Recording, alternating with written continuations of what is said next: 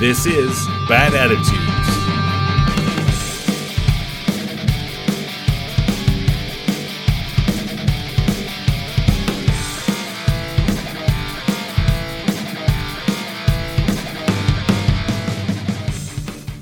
Hello, friends and strangers. Welcome to another episode of Bad Attitudes, an uninspiring podcast about disability. I'm your host, Laura.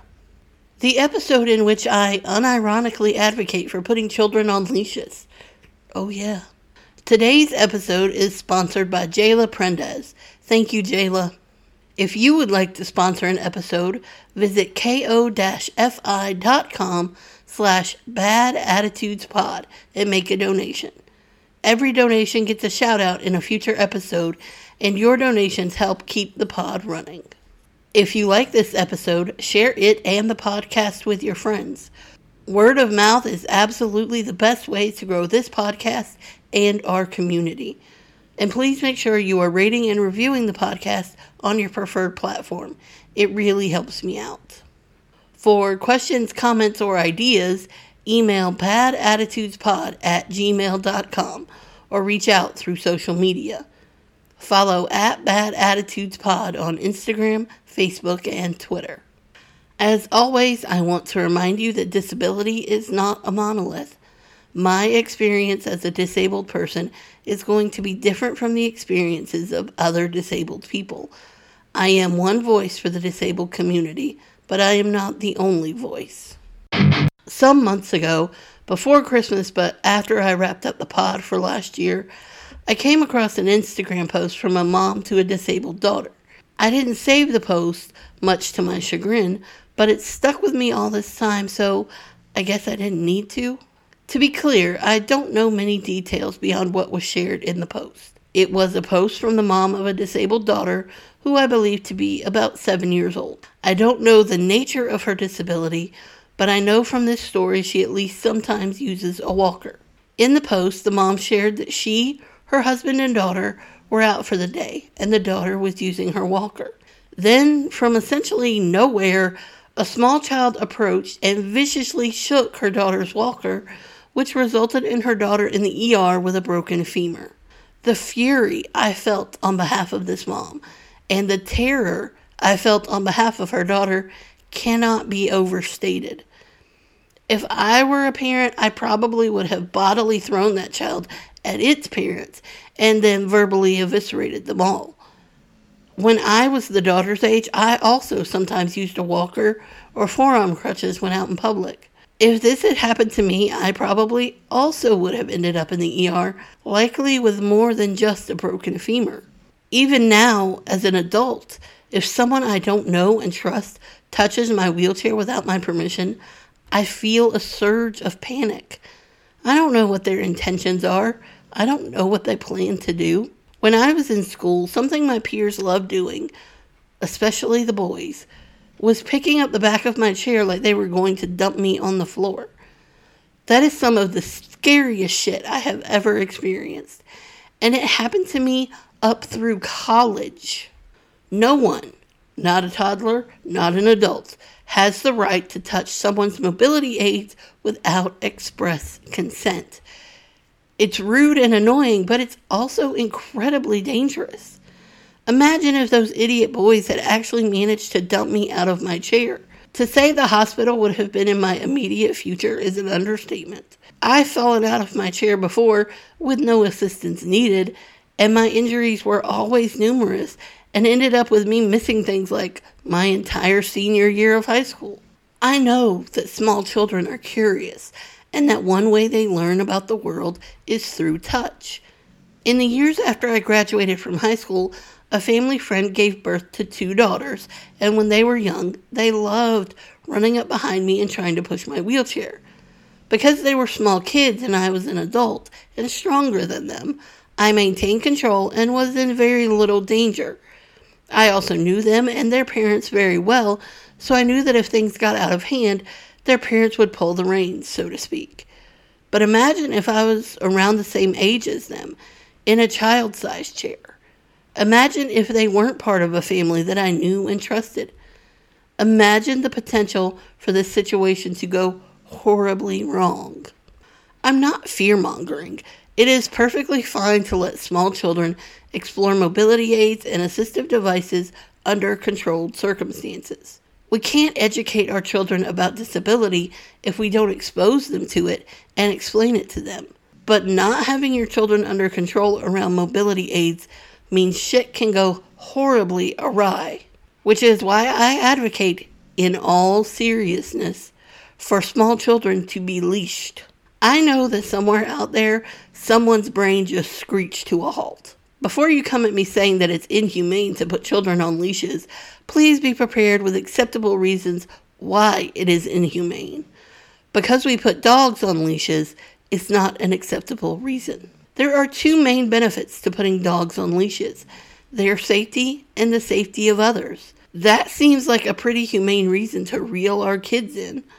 Toddlers, small children, and dogs all want their independence, but they do not possess the emotional or mental capacity to use it responsibly. Not without training. People train kids as surely as they train dogs. They just call it something else. Education, parenting, Ritalin, you get it. I will tell you something else. I trust my dogs around mobility devices way more than I trust small children. My dogs explore a new mobility device by sniffing, maybe a tentative lick, not by shaking it like it's a Polaroid picture. My dogs also take it seriously when someone says no in that certain tone of voice. No offense, but generally speaking, your womb fruit has selective hearing at best. I've also noticed that people pay more attention to what their dogs are doing than what their kids are doing. Take the parent in the aforementioned story. If they had been paying attention to their wayward offspring, I highly doubt the daughter would have ended her day in the ER. As a rule, adults move faster than toddlers, so theoretically, they could have stopped their child. But they will watch their dogs with an eagle eye to ensure no one is aggressively humped. I know kids get away from parents all the time, but wouldn't that be at least somewhat mitigated if said child was tethered to the parent in some way? Oh, look at that. Another pro for leashing kids. Imagine if you could say, I just turned my back for 5 seconds, and the kid was still there. Obviously, if your child is mature enough to follow instructions and respect boundaries, they don't need to be leashed.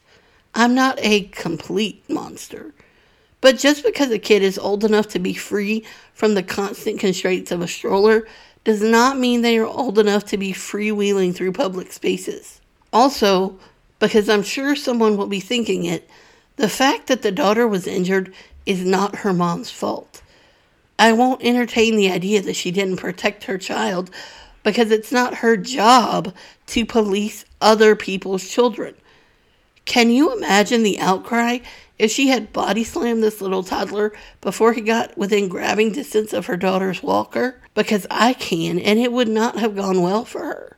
That mom had no way to predict what this strange child was going to do. She was out enjoying a day with her family. She should be able to expect that other parents are parenting their kids. That's a totally reasonable expectation. This isn't about mom shaming.